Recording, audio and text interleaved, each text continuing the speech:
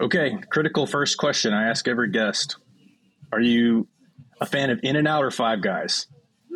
Oh man.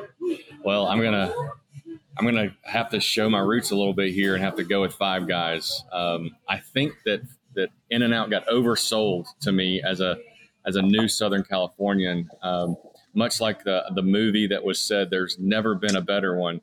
It's never going to live up to if you got that kind of hype early. I think I got a little too much hype early on. Well, you're a rarity in the podcast. Everyone likes In-N-Out. There's a few go Five Guys, but we'll give you we'll let this one slide by as a new Californian. I appreciate that.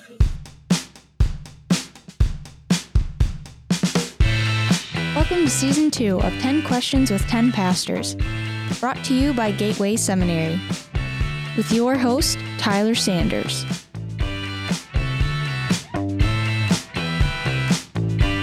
I'm with Will Browning, who is a Send City Missionary with NAMB in Los Angeles. And you've been doing that for about 2 years. Is that right? That's right. And previously, you were pastor of Journey Church in Charleston, South Carolina. You also planted that church. That's correct. So my first real question here is just, I was just hoping you can tell us how you met Jesus. Oh, wow. Well, kind of an unusual spot for me. I grew up in a nominal Christian home, went to college, joined a fraternity, and I had a fraternity brother who had spent the entire summer praying that one guy in the fraternity would come to know Christ, that he could hand it off to as he was leaving school. And I guess I happened to be the person that God had in mind. And I heard the gospel clearly for the first time while going to church all my life, but really hearing the gospel clearly for the first time in college through this fraternity brother, and gave my life to Christ in my dorm room, January 31st of 1996, Georgia Southern University, room 44 of Oxford Hall, which is now destroyed. So yeah, that's how I came to know Christ in college. And how did you get from there to Los Angeles? Wow. Well, I don't want to bore the listeners too much here because it's a long story, but if I could put it in just a few words, our church was a church that was really focused in on church planting. We did our best to serve faithfully inside the big family that is the SBC, and that just kind of kept us connected to NAMB. I had a friend that I went to seminary with, had kind of kept us connected through the church planting movement from NAMB and then what was happening at our local church. And he called me up and said, "Will, would you be willing to pray about leading a church planting movement in America's most influential city?" And what he didn't know is that just a few months prior to that, my wife had heard directly from the Lord that there was a big change coming. Now, I thought that she probably just needed to paint a room or, buy some new furniture. That's what I thought the big change was going to be in her heart. But after much prayer and a lot of tears leaving the church that we had planted, been there for 14 years, kind of gotten through all the hard stuff. And here we are now getting to the good times, and the Lord saying, "I got another big mission for you." But we wanted to be the people who were willing to give our lives to something that would ultimately be a big yes on the table. I think too often people give God a gift card kind of faith rather than a blank check. A blank check is, God, whatever you ask, however much, and wherever you want me to write the check to. But a gift card faith is, this is where you can spend it, and this is how much you can spend it. And we wanted to be a family that was willing to not be a gift card type of faith. God, you spend us however you want to spend us. So we said yes, packed our lives up, and came out to Los Angeles. And could you tell me a little bit about what your work is like now? What's a typical day for you? Yeah, Send City Missionary, my mom can't even explain what that means. Basically, my job is to be the chief strategist for church planting for all of Los Angeles through the ministry of the North American Mission Board, which is Send Network, is our network of church planting. But basically what we're doing as a team is identifying church planters, assessing those church planters, training them, coaching them, investing in them, and then caring for them. And we're just kind of running that play again and again. Right now we have 83 church planters that are a part of Send LA that are churches planted in the metro area of Los Angeles. So that's kind of the rhythm that we're running with each church planter. What are you reading right now? Yeah, one of the things I enjoy about social media and following friends is I got some friends who post books, and they'll just sort of say, I found there's no book to read that someone didn't suggest. Just picking something usually is a disappointment. But if you wait to receive something that someone suggested, so I'm always looking and listening.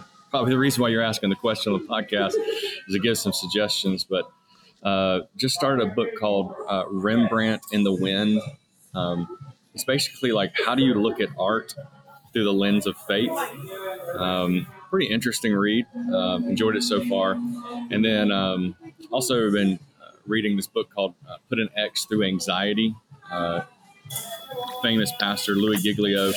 Anxiety has been something I've dealt with all my life. So, one's kind of challenging me intellectually, creatively, and the other one's kind of helping me out when it comes to my own personal struggles. I got a couple preaching questions for you, and I understand this may have changed a little bit for you. So, feel free to answer from like perspective of when you were, leading a church, or maybe now, like how you're approaching preaching, when you go to, visit a variety of churches now, and I'm sure you're preaching all the time still. But it's kind of a two-parter. So the first one is, what's your big picture approach to preparing a sermon, whether that be like a series or like, finding themes? What's your big picture approach? I've always kind of felt different than most of my friends that were doing preaching ministry. I'm a pretty methodical, planned out kind of person. So for me, it always began with an annual retreat where I would write out 52 weeks planned for sermons. Usually that was sermon series, topic of the sermon, scripture, and then an order of how we would, use our communicators that are in our church.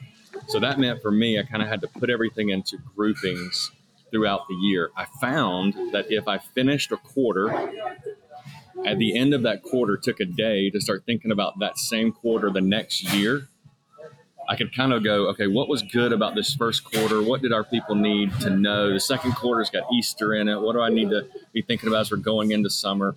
And what that did for me is I spent zero time every week trying to figure out what I was going to preach on, which I found a lot of guys can waste maybe even half of their sermon planning time just with that. But scratch that out. Then I would take the series that we had, and we were usually doing one of two things. We were either doing exposition through a book, or we were doing exposition topically. Now, what I would mean by that is if we're dealing with a topic, we're answering that from one passage in the Word. And we might jump off for some cross references, but it's going to be one central passage. So again, if we were dealing with anxiety, we're dealing with that from one passage, and then maybe using some cross references so that we stayed inside the expositional frame. So what that meant for me was right before we'd have our series, I would get our entire staff together, and I would give a 5-minute overview of what I wanted to do in each of these sermons in that series. And if we were preaching through a book, we're preaching through Acts, we'd break it into, parts of 6 or parts of 10, and then change it as we would go with different series titles, but it's still just walking through the book of Acts. But I would preach that in like a 5-minute set. Like, here's 5 minutes of this first sermon. Here's 5 minutes of the second sermon. And then I would just ask my staff, like, what would you see us doing if we were having a Sunday like this? And what it did is it created an excitement and anticipation from the staff that they could like, oh, I know where this is going. I know what's coming up. Now, that's ultra planned out in comparison to a lot of people. But for me, I can actually reduce my anxieties by having some of those things in place and then focus more of my attention on studying. So series, yes. Themes, yes. Exposition, absolutely. But probably the key components for me was just trying to stay ahead of it so I could best use my time. Well, and the next question is I think it follows that line of thought. What was your week to week actual sermon prep like? It seems like you had a pretty good amount of the details worked out ahead of time. So what was it like whenever you were getting ready for that next Sunday? Yeah. Well, I had somebody challenge me with an idea that I started with just one Bible college student, and then it actually grew into something that I'm really passionate about when it comes to sermon prep. And that was, I created a sermon prep team.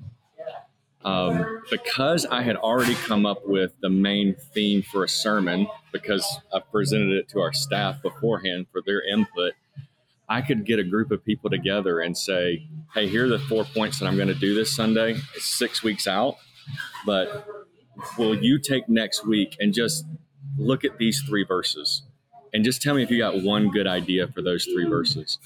Every Tuesday morning, that group would get together and I would ask them, what's your one good thing? Don't give me 3. We would call it a hammer. Like, going to knock somebody out, Thor's hammer. Like, you're going to give me that one moment in the sermon that just really hits people. Give me that one moment. I would take notes on that.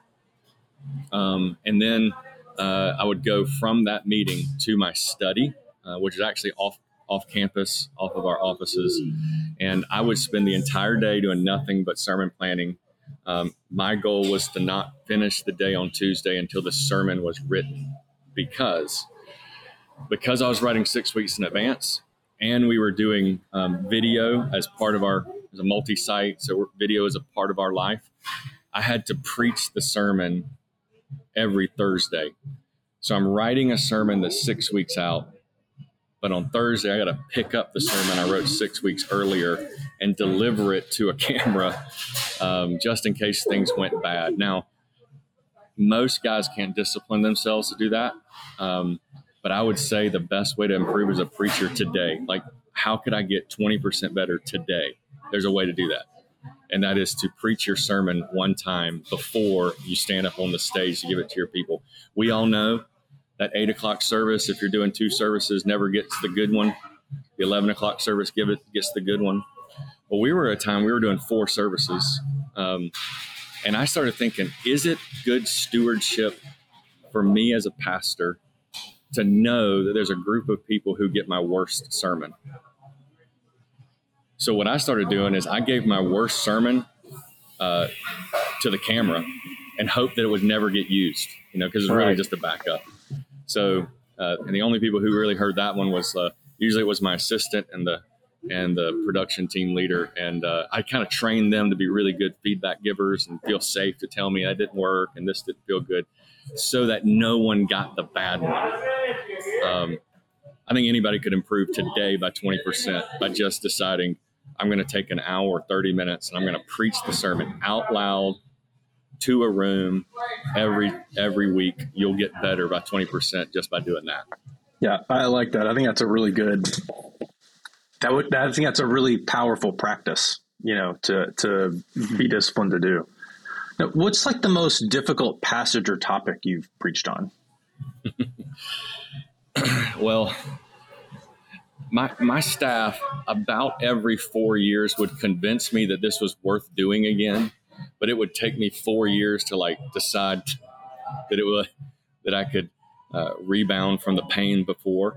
But doing a question series of some sort, we did a question series where it's how does faith and science work together?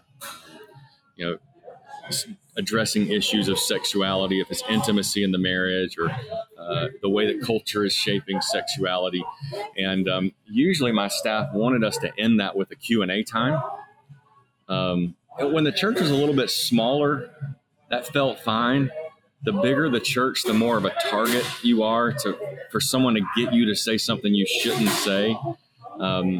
Now, those series were great. People loved them. I even point people back to them. I thought it was good work, but it was really hard work to take a passage. If you're preaching through the book of John, and to take the next passage, do your expositional work for it. There's effort in that, but being ready for a big question that can be taken in 1,000 different ways. Was always just so much work. When our team would always go, man, that was so good. Our people loved that. Can we go back and do that again? And I would always kind of take me some years to get back to it. But I would say some of those were the most difficult, or dealing with some of the big questions that people have. Yeah, I think it's really bold to take questions after a sermon. That's tough. I imagine that's brutal, or could be brutal. So let's talk about some roles and responsibilities in ministry. Like, why don't you tell me something you feel like is a sweet spot kind of for you, like as a real easy gifting, or strong gifting, and maybe a spot that's kind of a growing edge. Yeah. I'd say two strengths. One of them you probably could get just by the beginning of this conversation: long-term planning. Having a vision, keeping everybody focused on that vision. I don't get sidetracked as much as other guys do. Like, ooh, there's a new thing, let's go that direction. I'm probably a little too stubborn. So long-term planning was always a strength for me. In the job that I do right now, while this isn't the major part of my job, like if I do this all the time, I won't be successful. But if the thing I'm best at is helping a leader who's stuck get unstuck. Sitting down with somebody who's like, I just don't know what to do next. Can you help me think this through? Some people might call that coaching. Some might call it mentoring. I just say when a guy's stuck, if it's a ministry leader, if it's a pastor, if even if somebody was on my staff, I just don't know what to do next. I feel like sitting down with someone, helping them think that stuff through and getting unstuck before they leave is probably one of those sweet spots for me. I don't get to do it all the time, but I feel like I'm most helpful and maybe even most energized in those moments.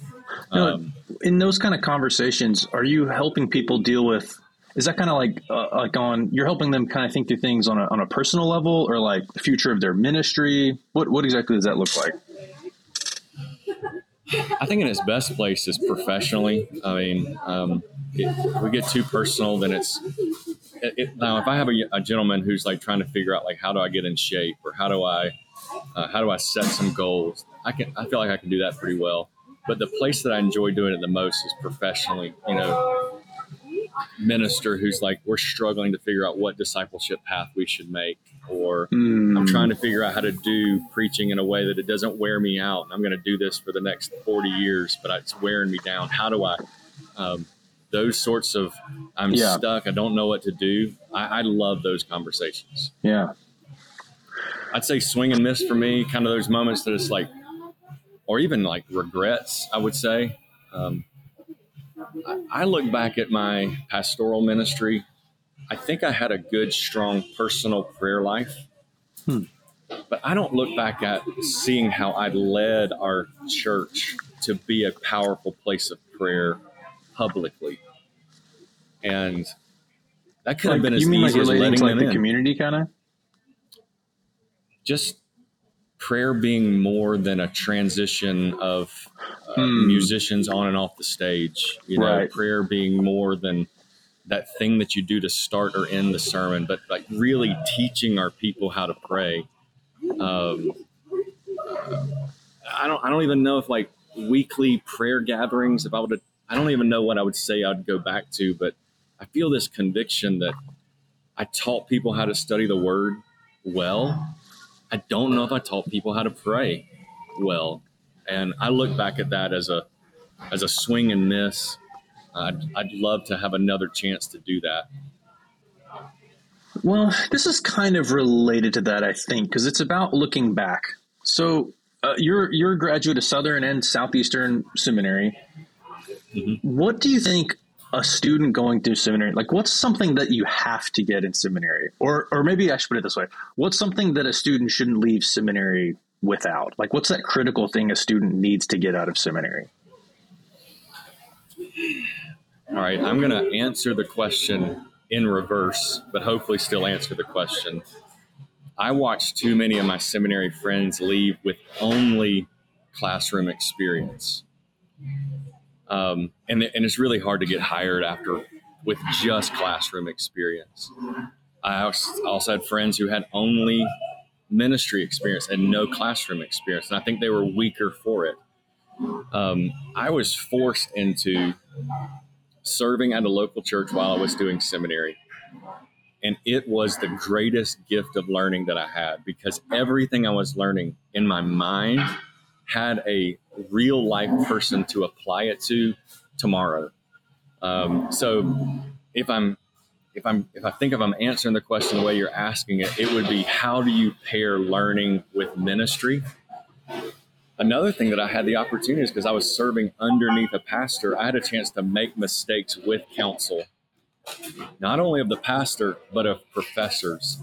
And I'm sure that I made some mistakes like underneath the care of leaders that prepared me better to not make those mistakes as a pastor now by myself, leading a church, away from seminary, now as a senior pastor myself. So pairing learning with ministry not only is going to make you more employable, but I think it's going to make you better. Yeah. I think that's really good. My last question, if you could, what advice would you give yourself as a, first year pastor? Wow. Well, I get to do this one often. Church planners are usually first year pastors. So this is a question I've been thinking about a lot lately, and we're investing in these guys. I would say this, the greatest quality that you're going to need to be successful is perseverance. I remember being in my first seminary class, Professor Chuck Lawless, intro to ministry class, when he said, look around the room, gentlemen, 80% of you will not be doing ministry 20 years from now. Unfortunately, he was right. Wow.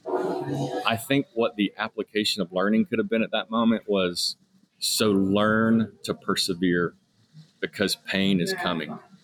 Disappointment's coming. People not doing what they said they're going to do. Trouble with staff. I think the biggest quality we need is the ability to be steadfast in the midst of pain. That would be like the great quality. Then I would say, surprisingly, the thing that you're going to find you connect with people the most on is actually your lived experiences. So if you went through parents that were divorced, you're actually going to leverage that life in a way that is being redeemed. If you've gone through physical ailments, challenges, you're going to actually leverage those. So recognize that everything that you've gone through is now going to be the way that you connect with people to see their life change, because now you have a testimony, not just information to deliver. So lean into that. Lean into you've got life experiences. That's how you're going to connect with people. So don't be scared of that. Live openly. Live a life of transparency. This generation can smell a fraud, fast. They've just seen so much of it, and they can also smell authenticity pretty fast. So if you're an authentic leader who's leading from your lived experiences, willing to persevere through pain, people want to follow that leader. I think that's good. That's really good. I've done that a little moving myself right now. That was fantastic. Will, thank you so much for your time. I really appreciate it. Oh, thank you.